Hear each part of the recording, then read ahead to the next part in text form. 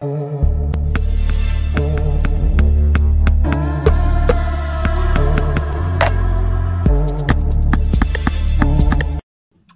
evening. Welcome to another edition of Folks Talking Sports. Houston Roundball Review presents Folks Talking Sports. I'm Kris Gardner.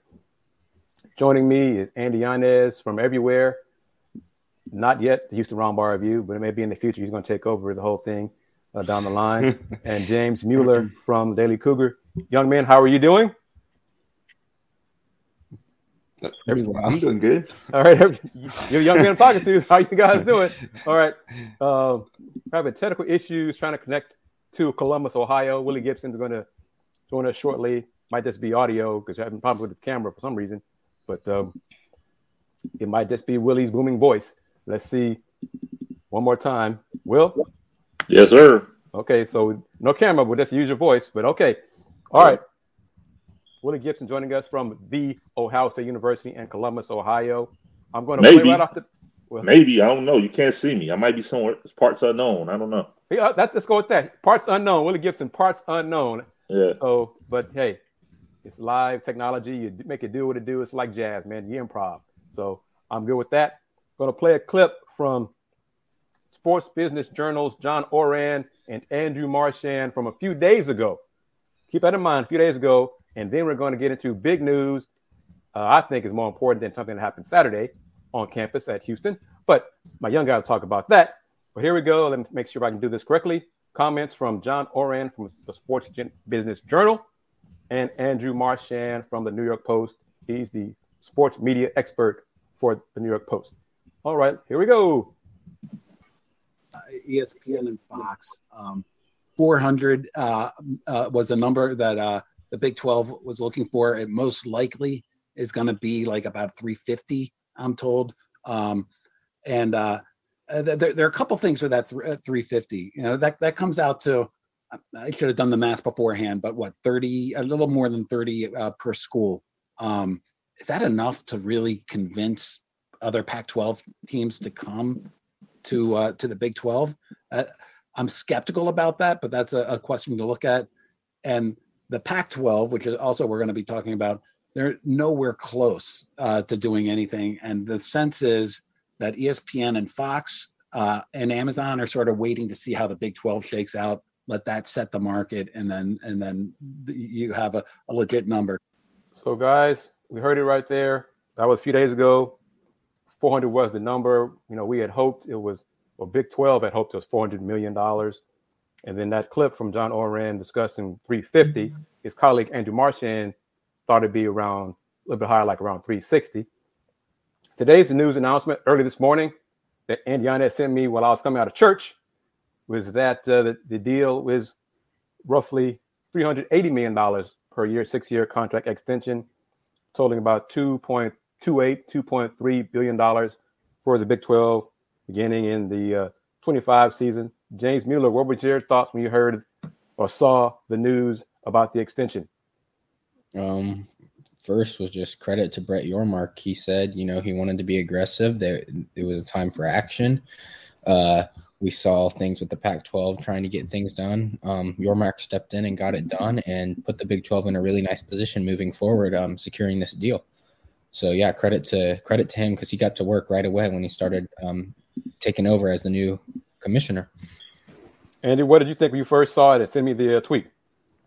Yeah, when I first saw that, I guess kind of focusing it from a Houston perspective, the Houston Cougars Athletics Administration, they've got to be feeling like they've hit the jackpot with the deal that Brett Yormark and Big 12 and the people that were in charge of negotiating the deal for the Big 12 were able to do. In particular, I think the payout, obviously being able to have an increase overall despite losing Texas and Oklahoma is going to be the big, that's something that's going to surprise a lot of people, just considering just a year ago where it seemed like the Big 12 was. Those talks about, you know, what's going to happen with the Big 12. Could it potentially dissolve? Is it, you know, at a huge disadvantage after it lost the really the premier programs when it comes for a national perspective in regards to Texas and Oklahoma? And instead they turn around, they add BYU, they add Houston, they add Cincinnati, they add Central Florida, and they're able to turn it around into a very awesome package for all the teams involved. And again, focusing it from the Houston lens, I mean, look at how much that payout is going to increase from roughly the 7 to 8 million that they're getting right now with the American Athletic Conference to,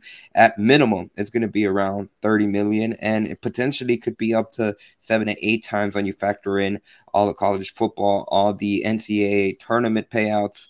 I mean, that you couldn't ask for a better deal if you're looking at it from a Houston perspective. Willy Gibson, from an Ohio perspective, what are your thoughts on the deal? It was a nice deal.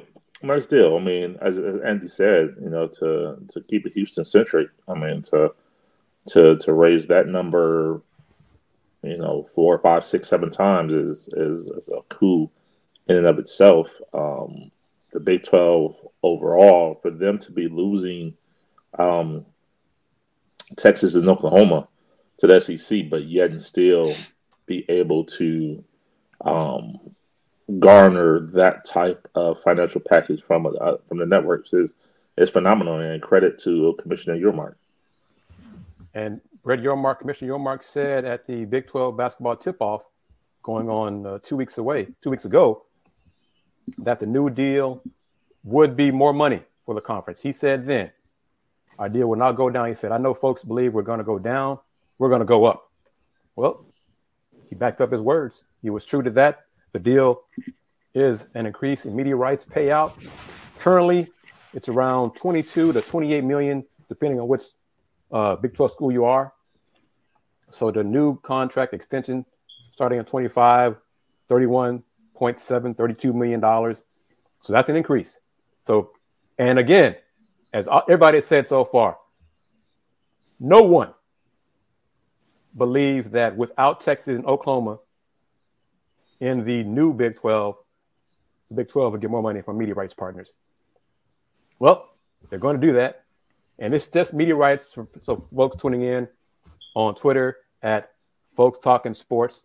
So I got to do a better job of spreading and promoting our brand. Kind of be like Brett Yormark. Maybe you need Brett Yormark to help promote the brand. Folks Talking Sports. Folks Talk Sports on Twitter, as well as on the Houston Roundball Review YouTube channel. This is just media rights. This is just ESPN and Fox. This will not include the NCAA units for basketball tournament, which right now is just men's basketball. Hopefully in the next TV deal for the women's basketball, it will include some units, because nobody in women's basketball gets paid for going to the tournament, which still blows me away. And then the bowl games, and the college football playoff revenue. So there's a chance, numbers being floated around, the entire conference payout average per member school could be between 47 to 50, maybe even $55 million per year for the Big 12 schools. So for Houston, Cincinnati, UCF coming from the American and making $7-8 million to possibly making between 47 and 55 million. Andy, what are we going to do with all that money, man? What are they going to do? They're on the road to building that football facility. I mean, it's exciting to see what the university can do with that much flexibility, especially, I mean, what they have been able to do without that flexibility. They have been able to create a lot from when it comes to the football and the basketball programs on campus. Obviously, they're currently fundraising to be able to build the individual standalone football facility, but they had already had the indoor facility, and so the field, so the football team could practice. And not have to, correct me if I'm wrong, but before they had that building, what did they have to do whenever it was raining or bad weather outdoors? Years ago, they went to the Dome sometimes, and then sometimes that it's made do with inside wherever they could on campus. Yeah, and then obviously with Gabby Lewis for both the men's and women's basketball teams, that's something that's huge for both of those programs. So I mean, hopefully they can do some upgrades to the Athletics Alumni Center that's right next to the Fertitta Center. But it's exciting, and one of the other points when it comes to this deal that we haven't touched on yet, that it's only a 6-year deal, so yes, it'll be back up before the SEC and the ACC have to renegotiate their deal when their deal expires, which is another big step in the right direction for the Big 12. I mean, that's huge right there. They can kind of set the market in that aspect, which, again, we touched on it. I can't remember it was last week, but certainly in previous shows where you don't want to put yourself into like we saw with the ACC, with a huge commitment for long-term years, that it really ends up hurting you in the long run. Agreed. And this deal will end 1 year after the Big Ten goes back to market. But let's say this.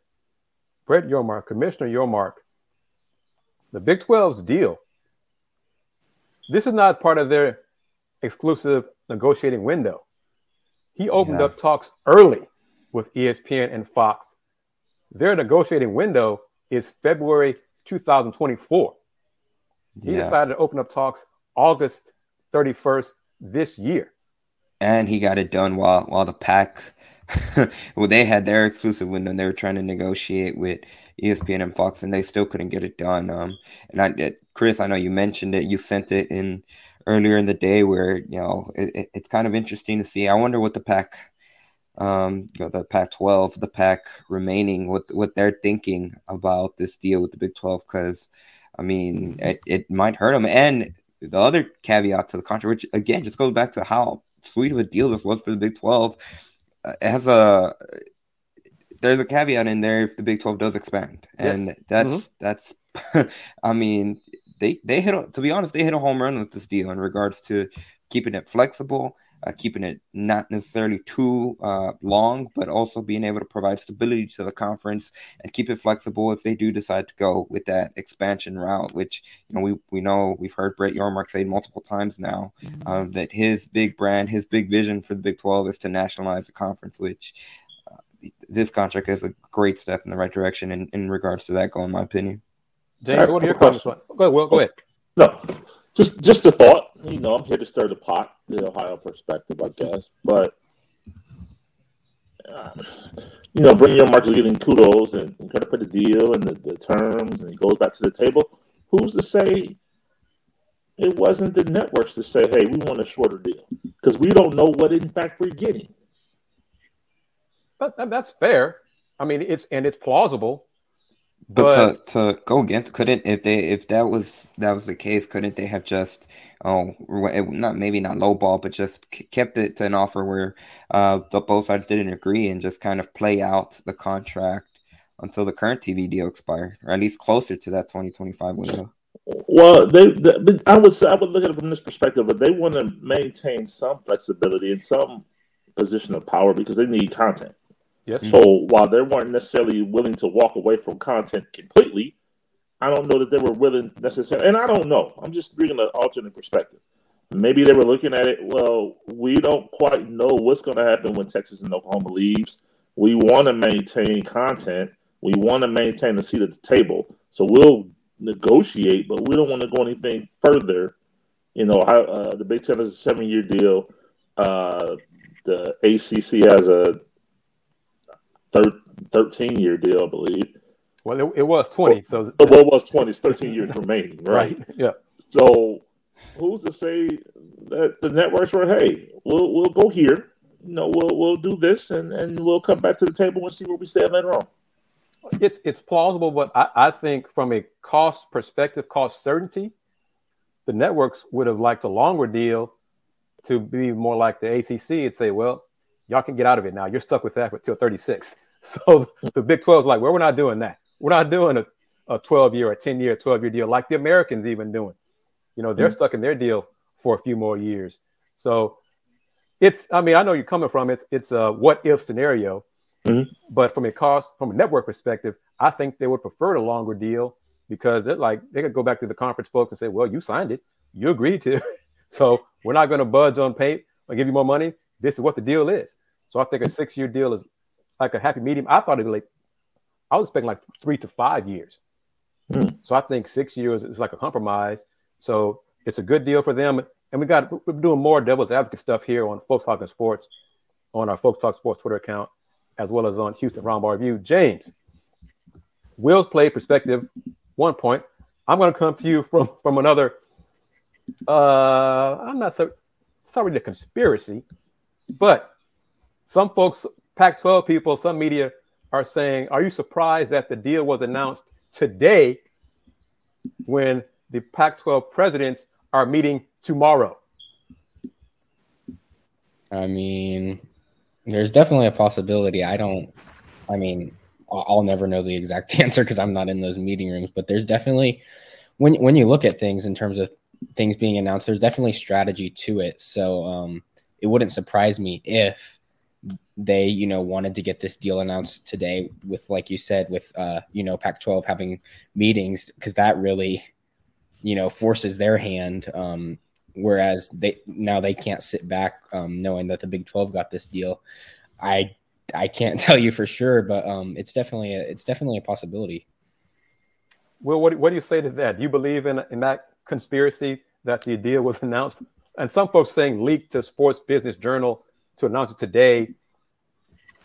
That's good reporting, good journalism for that part of it. But to have this deal announced the day before the Pac-12 presidents are scheduled to meet. Oh, absolutely. Absolutely. I'm petty grass like that. Yes. Absolutely. Give them another line item to discuss at the table, for sure. And let's keep going down that Pac-12 road. Mr. Big Ten guy. Once again, the Pac-10/12 commissioner, George Kliavkoff, doubled down Andy Yanez, James Mueller, Willy Gibson, doubled down, saying that UCLA going to the Pac-10, the Big Ten, they're going to lose money. And that eventually we are going to catch the Big Ten in terms of revenue payout. What are your thoughts on that? My thoughts are someone needs to check on him because he's clearly, I want to say this properly. He's clearly speaking. Yeah, he's nuts. I'll just say it. He's nuts. He's nuts. I was trying to come with this long, politically correct. Yeah, he's nuts. There's no way. There's no way. We're taking the two teams from the second biggest television market in the United States, and they're losing money? No, he has to say. I understand you have to say something to save face, but let's make it plausible. Let's make it sensible now. Come on. Yeah. Saving face, being a spin master, okay. But that has no toehold on reality. There's none. UCLA is going to increase revenue by, 35 to 40 million per year? Yep. And they're going to lose money? What? Yeah. What? And that's per year. Okay. It's not like it's going to be 40 million over the next 5 years. That's 40 million more per year of this Big Ten deal. So, George Kliavkoff, commissioner, okay, you're playing funny with the money, as some folks do. But kudos to Brett Yormark and some folks in Big 12 media don't have before today, did not have the best vibe from Commissioner Yormark. He's a Northerner. He's a Yankee. He's from New York. He's slick. He's not very realistic and all these things. Well, he delivered on this deal. He delivered on the promise that the deal was around the corner, which is another. It's a positive, and it comes across that he's not just overhyping up promises that he can't deliver. Which, when you look over, continuing to look over the Pac-12, it's complete opposite. And Will, to kind of add on to your point, it comes across as delusional. What the Pac-12 commissioner was saying, especially in regards to USC and UCLA, it's not realistic, like you said, Will. And agreed. And let me say this: you have to know. We have to, in this business, media, journalists, in order to be credible and reliable, we are as reliable as our sources. Okay? But we also have to have more than one source, multiple sources. One of the reasons I have, for 2 weeks in a row, mentioned, acknowledged, and shown clips from John Orand and Andrew Marchand is they seem to be very connected in terms of media rights, media deals, media entertainment. There are some folks on the West Coast, because a lot of us do it, sources say, sources tell us, breaking news, this, all those things. In John Oren's article breaking this story this morning. He mentions, he names names. Said Yormark led the talks for the Big 12, but worked closely with Mark Shapiro and Karen Brodkin from Endeavor. That's part of the corporation for Big 12 hired for deals like this to get done. And Hilary Mandel from IMG Media. Also, Disney chair of ESPN, Jimmy Pitaro, and ESPN president, programming, original content, Burke Mangus were on point for the network during the negotiations. So names, he putting in names. On the Fox side, the deal included Jordan Banzant, who joined the company earlier this year, along with CEO and executive producer Eric Shanks, president and COO Mark Silverman, and executive vice president Larry Jones. So those are names. So if he's getting this, he got the information, the numbers projected weeks ago from, we can assume or gather, if not directly from these folks, from folks connected to these folks. Okay, so you got names right there. So go with your sources. I've seen it, the Pac-12, how can I phrase it? Beat writers who are really, some of the stuff, and I stopped subscribing to them and spending my money on them, it came across as desperate and just wrong in their sources. Marchand and Oren called the money, the gap between Pac-12 and ESPN and Fox, $200 million a month ago. They were right. They talked about the Big 12 and Fox being close to a deal 2 weeks ago. They were right. They even got numbers. They were very close to the numbers. So you got to know where your sources are. You got to know who's best at it. So I'm just saying the Pac-12, where does the Pac-12 go from here? We talked about this, James. I'm going to go to you. Amazon. Is Amazon enough? I don't see Amazon overpaying for a Pac-12 deal, but let's say Andrew Marchand also reported that it would be ESPN and Amazon agreeing to a deal with the Pac-12. Will the numbers be close in terms of what the Big 12 got? No. Elaborate, James. I mean, you don't have. There's already the Pac-12 is already kind of falling apart. You got your big LA market leaving. A lot of these teams, like the Stanfords and Cals, the market just isn't there for some of these teams, and so I mean. Yeah, sure, they could get a combined deal like you were saying with, ESPN and Amazon, but the money's not going to be nearly as there because the product's not as in demand as some of these other conferences. And, I mean, I think with this new Big 12 deal, especially, like the Oregons, the Washington, they're going to look even harder to get out because, I mean, it just makes it that much harder it's hard to see a bright future for the Pac-12, given that, they've been unable to come to any type of deal. The Big 12 gets this new deal. Other conferences are strengthening, and they've been poached of two big players in USC and UCLA. So, I don't think even if they do reach a deal, it will come anywhere near these numbers that the Big 12 just got. And I'm going to come to you in a second, but Will, James touched on it about Oregon and Washington. If the Big Ten does not invite Oregon and Washington, where can they go? They don't want to go to the Big 12. So if they don't get an invite from the Big Ten, they don't have any other options really but to stay in the Pac-12 for at least the immediate future, right? I'll start by saying this: they won't get an invite from the Big Ten. That's not on the table at all. Mm-hmm. Where will they go? I mean, they really don't have an option, right? They really truly don't have an option. I mean, the Big 12. If I don't understand them thumbing their nose at the Big 12, I mean, maybe this deal, changes some thinking in those offices, and maybe they will consider the Big 12 now at this point. But yeah, they really are. Basically, they're not in a position of power right now. They're racially reactive at this point.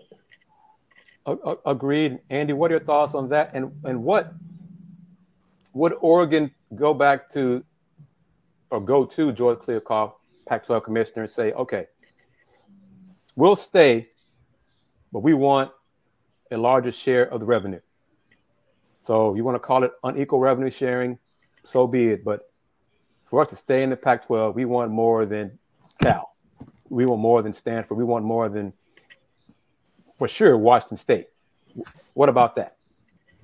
Yeah, no, I think all eyes and all attention should probably go to the two Arizona schools and maybe even Utah and see what they do now that the Big 12 has their deal. They have their market.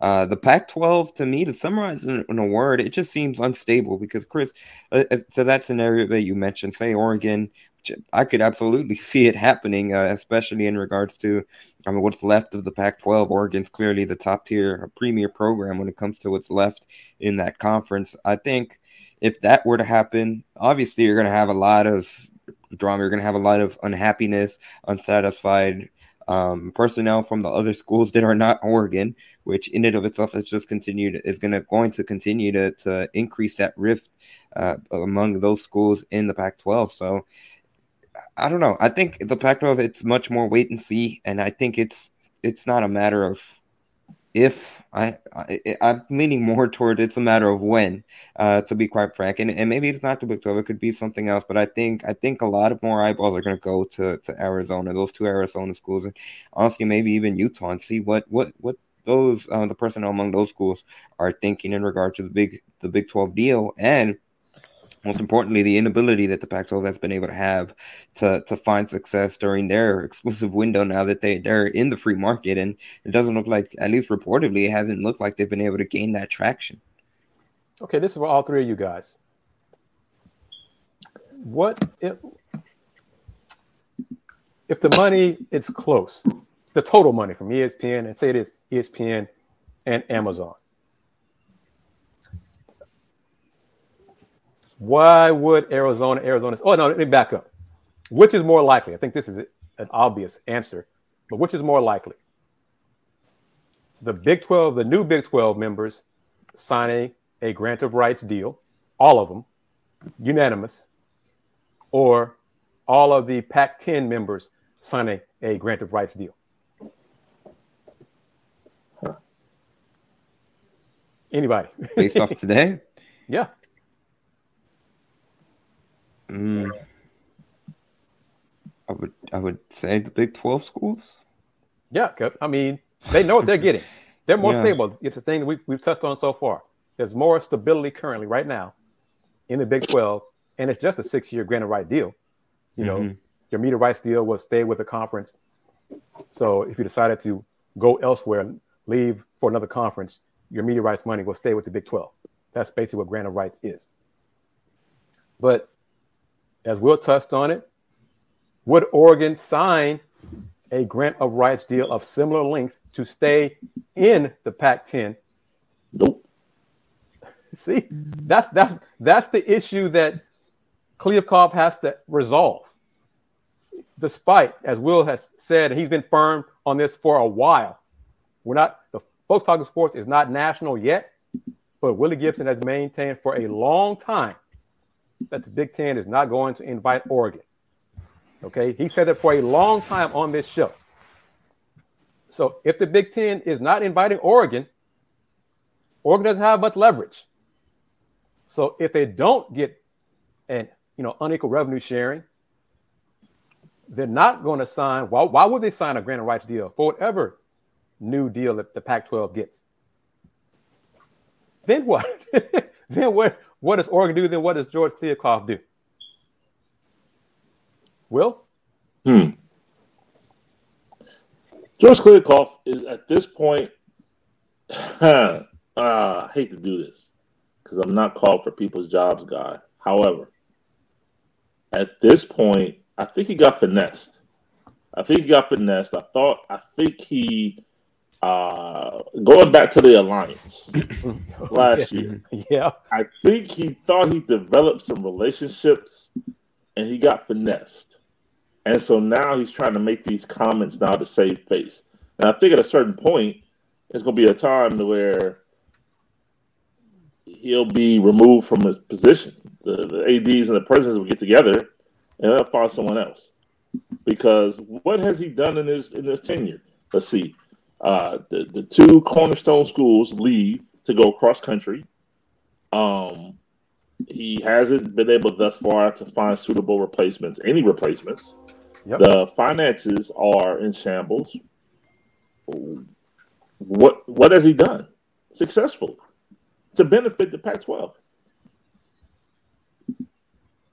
Andy, James, I want to comment on that before I toss out another scenario. I mean, not much. Will hit most of those points on the head. Just, you know, he's just been in over his head. He's been others have taken advantage of him, and now, I mean, he can say whatever he wants, but until some actions back it up, I'd agree with Will that there's probably going to be a change of leadership in some point, because there's nothing there to give the conference, you know, hope that this is the guy that can help us. I mean, because this is essential times now to see even if this conference has a future at all. Andy, what do you say? No, I agree. It's a results-driven results-driven world, especially in this industry that they are in, and the results have not been good for Mr. George. So I could completely see it happening, especially. I mean, it seems like he's been on the hot seat ever since UCLA and USC left, and I think the biggest kind of detriment to him in regards to that is that he was completely caught off guard by it. And it has not gone well for him since both of those schools announced that they were heading to the Big Ten. And you know, he was blindsided by that. It's not a good look. Get into some particulars of this deal, courtesy of Sports Business Journal John Oran. ESPN gets the top 4 football picks each season, 6 of the top 8 of the top 12 picks, and 12 of the top 20 picks. That's almost good balance for Fox for football purposes. As part of the deal, ESPN also gets the rights to the Big 12 football championship game. We're going to see some Rock Nation, some entertainment in Rock Nation, man. I can see it. Mm-hmm. Some Rock Nation artists will be performing at the Big 12 title games, but also at the Big 12 basketball tournament championship game, men's and women's, will be on ESPN. But part of this deal, men's basketball games are going to be on Fox Network, and FS1. That's part of this new deal. So that's big. That's absolutely a big deal. That was the first thing that caught my attention too, and I was looking at those details. So, and I'll toss this out. Big 12 women's basketball has been on Fox, FS1, FS2 for a few years now. But the men's part of this package as well, it's big. Can you imagine? I'm Arizona Wildcats basketball. Men's and women's basketball, because ladies have had success recently as well. Commissioner Kliavkoff says, hey, working on a deal. It's going to end up with your basketball games on Amazon. What? Amazon. Houston basketball is going to be on Fox. I'm going to be on Amazon? What? So could that help, even if the money is similar? And I think from all points right now, the Pac-12 is going to earn a little less than the Big 12 in this, whatever deal they reach with Amazon and Fox. But in terms of exposure, the Big 12, the majority of their games, football, basketball, men's and women's basketball, ESPN, Fox, FS1. That's more eyeballs than Amazon, right? Yeah. Yep. Yeah, absolutely. So in that reality, could that be another nudge for the 4 corner schools to say, George, we don't like how you've been selling this anyway, so Amazon is not helping it for us. Could that happen? Yeah, I absolutely think it can happen, especially, again, it's just going back to the point we've reiterated throughout. And I think going back to the deal, I think the Big 12 deal, it's going to put a lot of eyeballs not only on those specific schools, but just across the Big 12 leadership in particular. It's kind of like, okay, you know what you're competing against. Now, what can you do?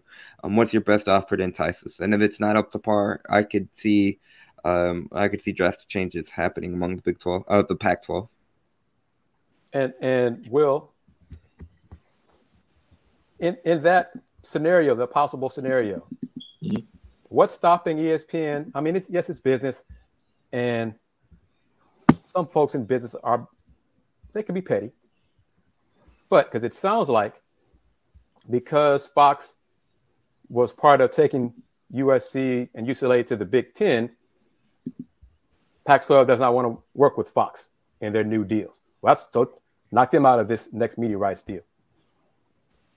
Yes, ESPN wants that Pacific time zone, but what if ESPN realizes, look, there's a chance Arizona State, Utah, Colorado, hell, maybe even Oregon may come to the Big 12 at some point. So why should we give the Pac-12 a lot of money? Yep. So what if they lowball the Pac-12 and say, well, we're going to offer you this. Amazon is not going to make up the difference. Then what does George do? Then what's going to happen? Update his resume at that point. Seriously. I mean, what else is there for him to do at that point? Yeah. Because, and it's funny. Go ahead. No, you go ahead, Will. I didn't know this before. I was just, as we were talking, just did a search, and I came across this article, and I'll just read the last paragraph. One day shy of Kliavkoff's one-year anniversary as commissioner of the conference, Pac-12 mainstays USC and UCLA unexpectedly announced intentions to depart for the Big Ten Conference, a move considered gutting for the future of the Pac-12. With the conference's largest television market now removed, Kliavkoff was characterized as needing a, quote, miracle to keep the conference alive. And that was months ago. That was in May. Yeah. So what has changed? Because going back to it, and I've met Commissioner Yomar a couple of times, shook his hand a couple of times, but he doesn't know me from Adam yet. Okay. My goal is for him to have a relationship with him at some point through these next few years with Houston in the Big 12. But he leapfrogged the Pac-12 and George Kliavkoff and got a deal done before the Big 12 negotiating window opened up in February of 2024. He got a deal done before the Pac-12. George. But anything's possible. We could all be wrong. Amazon may surprise all of us and give the Pac-12 $40 million per school. They're not going to do that, but that's some ridiculous amount of money. But what I haven't heard from everybody, what is Amazon going to show? Are they just going to show football? What's going to happen to the other Pac-12 sports? Where are they going to be broadcast? Are they still going to stay on the Pac-12 network, which nobody sees anyway? What's going to happen with that? Amazon's not going to show all those sports. Neither is ESPN. So then what? Andy? No, that's a valid question. It's a valid concern. And once again, it's why the Pac-12 is in an unstable position that, like I said, I don't think it's a matter of if, it's a matter of when. James, what do you say? And no worries about any background noise, James. You know, my train horn comes blasting through my house neighborhood all the time, so it's all good. Oh, okay. Yeah, I mean, I don't have a ton of hope for the Pac-12. I don't know if we'll be seeing it in existence in 5 years.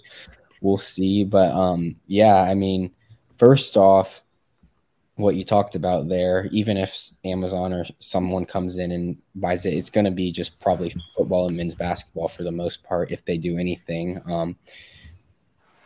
I mean, our school's going to have to stream their own games on their website, YouTube. I don't know what. I mean, there's not a ton of options, and sort of like you've touched on with the Pacific time zone. Yes, people want shares in that market, but the Pac-12 just doesn't have enough to offer right now. So like it comes to like, how much is it worth getting into that market if we're not going to even get that many eyeballs?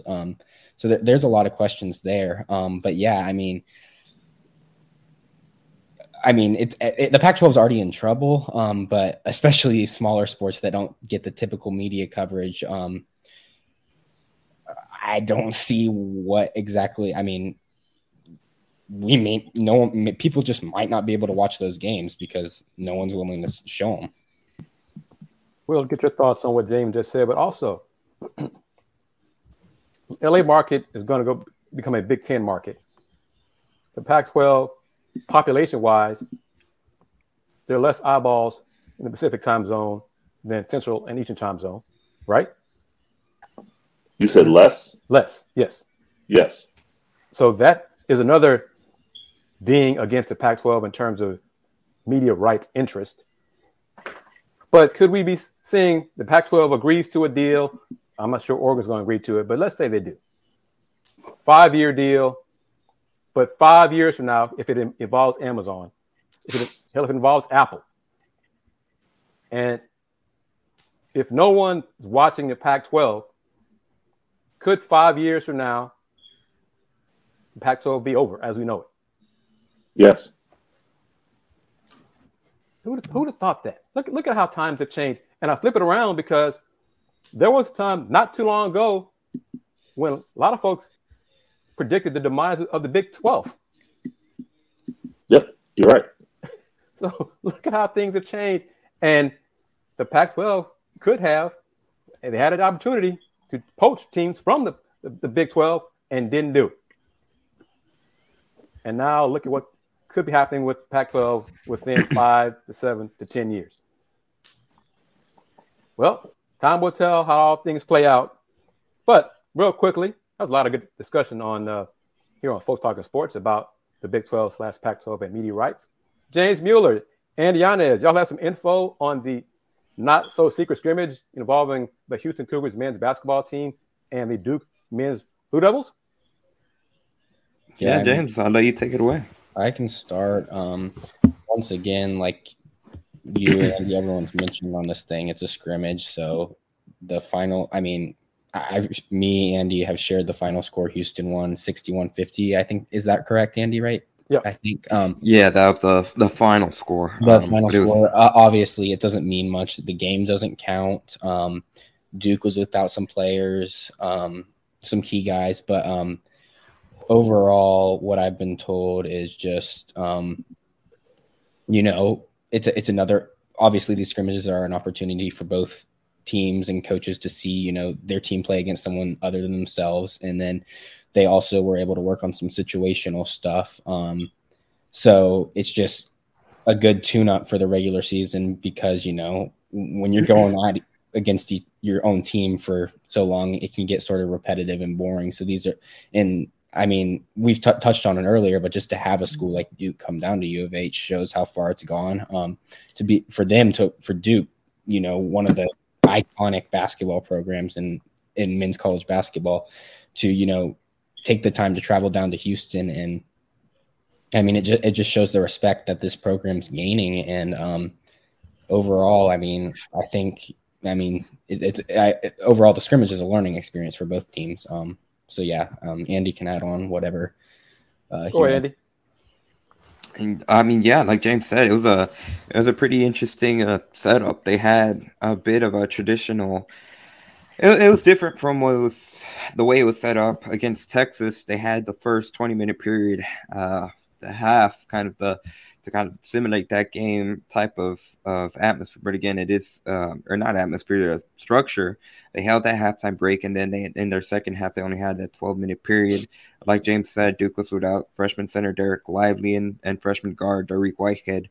But Houston was without Emmanuel Sharp as well. But I think overall, it just in terms of the scrimmage, it was a good opportunity to be able to compete against Duke, in particular, a team that Duke that has a lot of length, it has a lot of size, something that it's going to be, if you had to pick one disadvantage in regards to Houston heading into the season, it would probably be that aspect in regards to size. I believe that they're taught, Chris, James, you guys can correct me if I'm wrong, but I believe their tallest player is Darius Bowser at 6'9", which, you know, that if you had to pick one weak spot right now, that'd be it. But from what I was told as well, overall, just Houston, and again, it goes back to it being a scrimmage, but Houston was able to do a lot of good things against Duke. And I hate to describe it this way because it kind of, when you hear it, you're going to make it, it's going to sound like a game. But Houston led by as many as 15. Duke was able to rally. There was a couple of different things that Duke did that gave Houston some problems in regards to specific players that stood out. Marcus Sasser, again, not surprising, but he was the player. I was told that Marcus was Marcus in that scrimmage against Duke. He led all scorers with 17.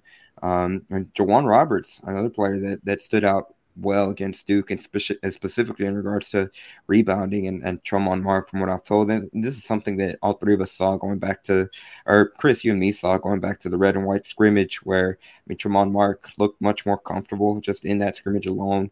From an offensive perspective, I was told that similar things along the lines in this Duke scrimmage, and most importantly, he's starting to be more active, not just as a scorer, but also on the glass, which we know from Houston and Calvin Sampson program that's what they preach from their guards. They love to be able to have guards rebound and, you know, not need to have that big get a rebound and then pass it to guard. They prefer their guards to be able to just rebound and run. So that's certainly a step in the right direction. And we could go across specific players, but that's pretty much the overview. And like James said, the situational stuff that allowed both teams to be able to practice, going in 2-for-1 situations at the end of halves, having players shoot free throws and just stuff like that. Those conditions that prepare you for when those scenarios come once the regular season rolls around, they're going to be in those scenarios once the games start rolling in. So again, just a good final tune-up ahead now. We are just over a week from tomorrow, when Houston tips off the regular season November 7th at Fertitta Center against Northern Colorado. And next Sunday's Folks Talk of Sports, we will have our sponsor for the season. We will launch that. I'll have that sponsor on the screen full time. The sponsor's name will look familiar because he was a sponsor for Let's Rage Cougs. So look for that next Sunday. We are correct. Darius Bowser technically is the tallest player on the team. I think J.V. Francis might still be growing, but he's probably got longer arms than Darius Bowser. Darius is 6'9". J.V. might be 6'8.5", 6'9". But I heard J.V. looked good yesterday, did well against Duke with his athleticism really shined through. It's a scrimmage. I laugh at fans, but even outlets who are really fan sites. It's a scrimmage. It's a game. Well, but Houston won, but Duke was out 2 of their key players. Okay, if it's a scrimmage, then what does it matter who was out and who played, who was healthy or not? Emmanuel Sharp didn't play yesterday in the scrimmage. So, I mean, you take what you want from it. I'm looking forward to hearing what Coach Sampson has to say when he talks to us, I think, on Tuesday about the scrimmage. But what I want to take from it, and I hope happens, is at some point in the future, a Duke-Houston home and home. Absolutely. That's what I want. That's going to get the eyeball. That's going to get the attention.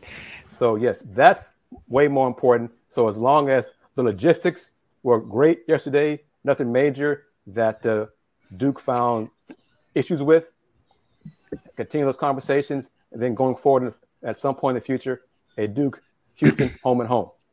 Chris, and kind of to add on to the point, I think the biggest takeaway you could is that it seemed like both Houston and Duke really enjoyed the scrimmage, because you had both of the team's official Twitter accounts posting pictures of it and kind of promoting it, which, I mean, that's a good step in the right direction. That's what you want to see. And again, it kind of goes back to both of those programs. It looks like all things went well in regards to just being able to have it. And at the end of the day, both of those teams met to make each other better ahead of the regular season, which is the most important thing. And I think the biggest, I guess, the thing I was trying to figure out was how they got into Fertitta Center, because they did have the scrimmage at the same time as the football team's homecoming game against South Florida.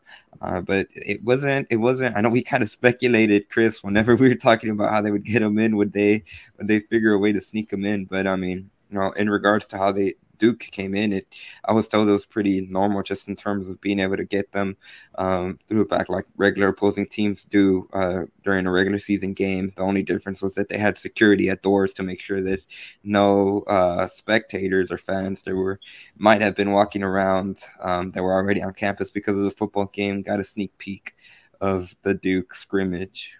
So yeah, kudos to security for keeping folks out, because I'm sure there was a couple, handful of folks trying to get a peek at the scrimmage.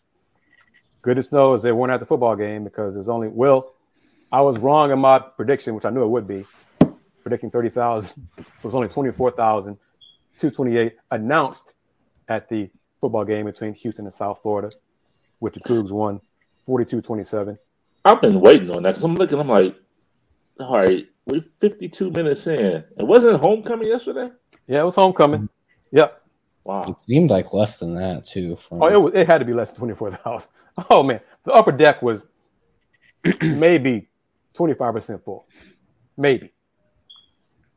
I speculated it, and Let's Rage Cougs, maybe it was just a hangover effect from Game 1 of the World Series. But whatever. It wasn't a great look for TV. So Houston Cougar football fans, it's a challenge. I'm challenging you guys as fans of Houston Cougars athletics. It's the last few games of UH in the Big 12 football. In American football. You got to come through next season when the Big 12 starts. Y'all been clamoring for it. It's going to be different when the Big 12 gets here. Okay. I don't want to see 80% of the stadium filled with TCU fans or Baylor fans, or, going forward. You got to come through, support the Houston Cougars football program, not just, want to see the big time opponent the Cougs are playing. Mm-hmm. I'm just talking because I don't know. It's not going to happen. We can talk a lot, but we don't do a very good job supporting our own. Anyhow. But yes, I would love to see a Duke Houston home and home. I would love to see, because of the importance to college basketball, a Houston UCLA home and home, because of the game of the century ties. And I'm putting out wish list stuff now. Coach Cronin coached in the American. He and Coach Sampson have a lot of respect for each other. So wouldn't it be great at some point in the future, a home and home between the Cougs and UCLA, a Big 12, Big 10 matchup? Thank you. I thought you like that, Will. Yeah, there you go.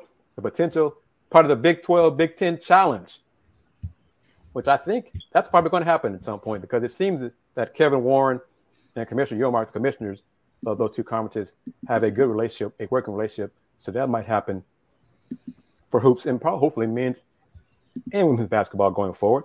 But hey, I'm putting it out there, possible home and home between the Cougs and UCLA. We're about to enter big time athletics, gentlemen.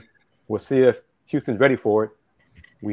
I have my doubts. We'll see what you guys think. But Andy and James, overall, as we wrap it up here, these final few minutes, your thoughts on Houston's win over South Florida. Was it impressive? Was it just, it was South Florida? What are your thoughts?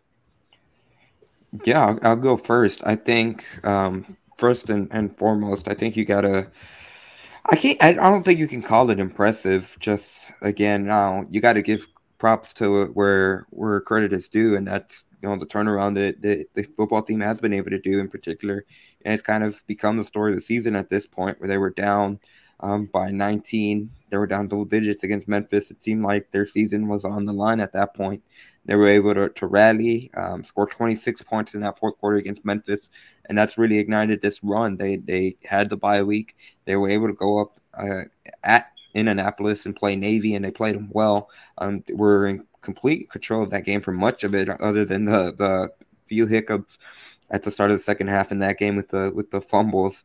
For the most part, the midshipmen never felt like the midshipmen had a real chance to be able to threaten there. And it was kind of similar. Now, I'll give credit to South Florida because they came out in the first quarter. They hung tight with Houston, but after the first quarter, Houston was able to kind of impose its will, and it was clear that they were the most dominant team in regards to the Cougars.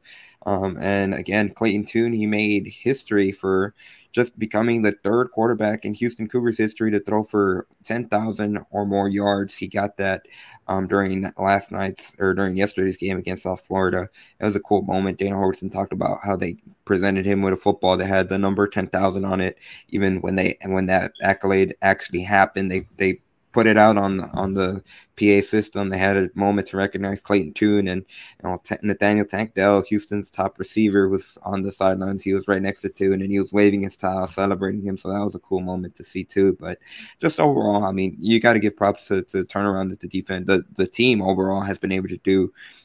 Since that fourth quarter against Memphis. Now, I think that's going to be their biggest challenge up to this point since that game at Memphis. I want to have to travel up to Dallas to play SMU this coming week, but I guess we're going to see where exactly the improvement has been, because they have been able to beat two teams that, on paper they should have beaten. So kudos to them to be able to do what they're supposed to do now. Let's see.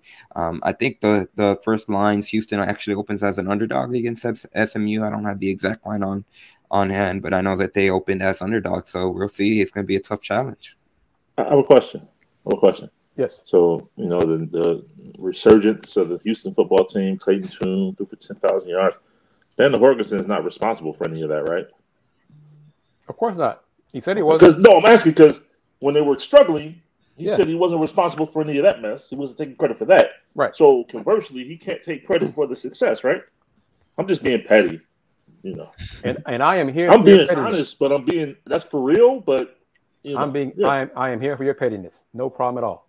Yeah, because I remember earlier in the season he sat down at a table and said, "I'm not responsible for that. I'm not taking credit for that because there was some issues." Right. Mm-hmm. Okay. Oh, okay. Just asking. James, what are your thoughts on what Andy and James are looking at me like I do not know what to say. Don't say anything. You got to go there. Man. just look. Let me take. I'm here for all the smoke. Let me do it. Yeah, I'm just curious. I'm here for the smoke too, so they know where I am. But James, what are your thoughts? I mean, sort of on the topic of the win, I agree with Andy that I don't think you can call it impressive just given the opponent, but I think it's an encouraging sign. One thing we've talked about a lot is just the lack of adjustments UH has made. And in that first quarter, South Florida's running back, Brian Battie, had like 90 yards through the first 10, 12 minutes of the game. And it looks like he was going to run all over them and cause them just nightmares.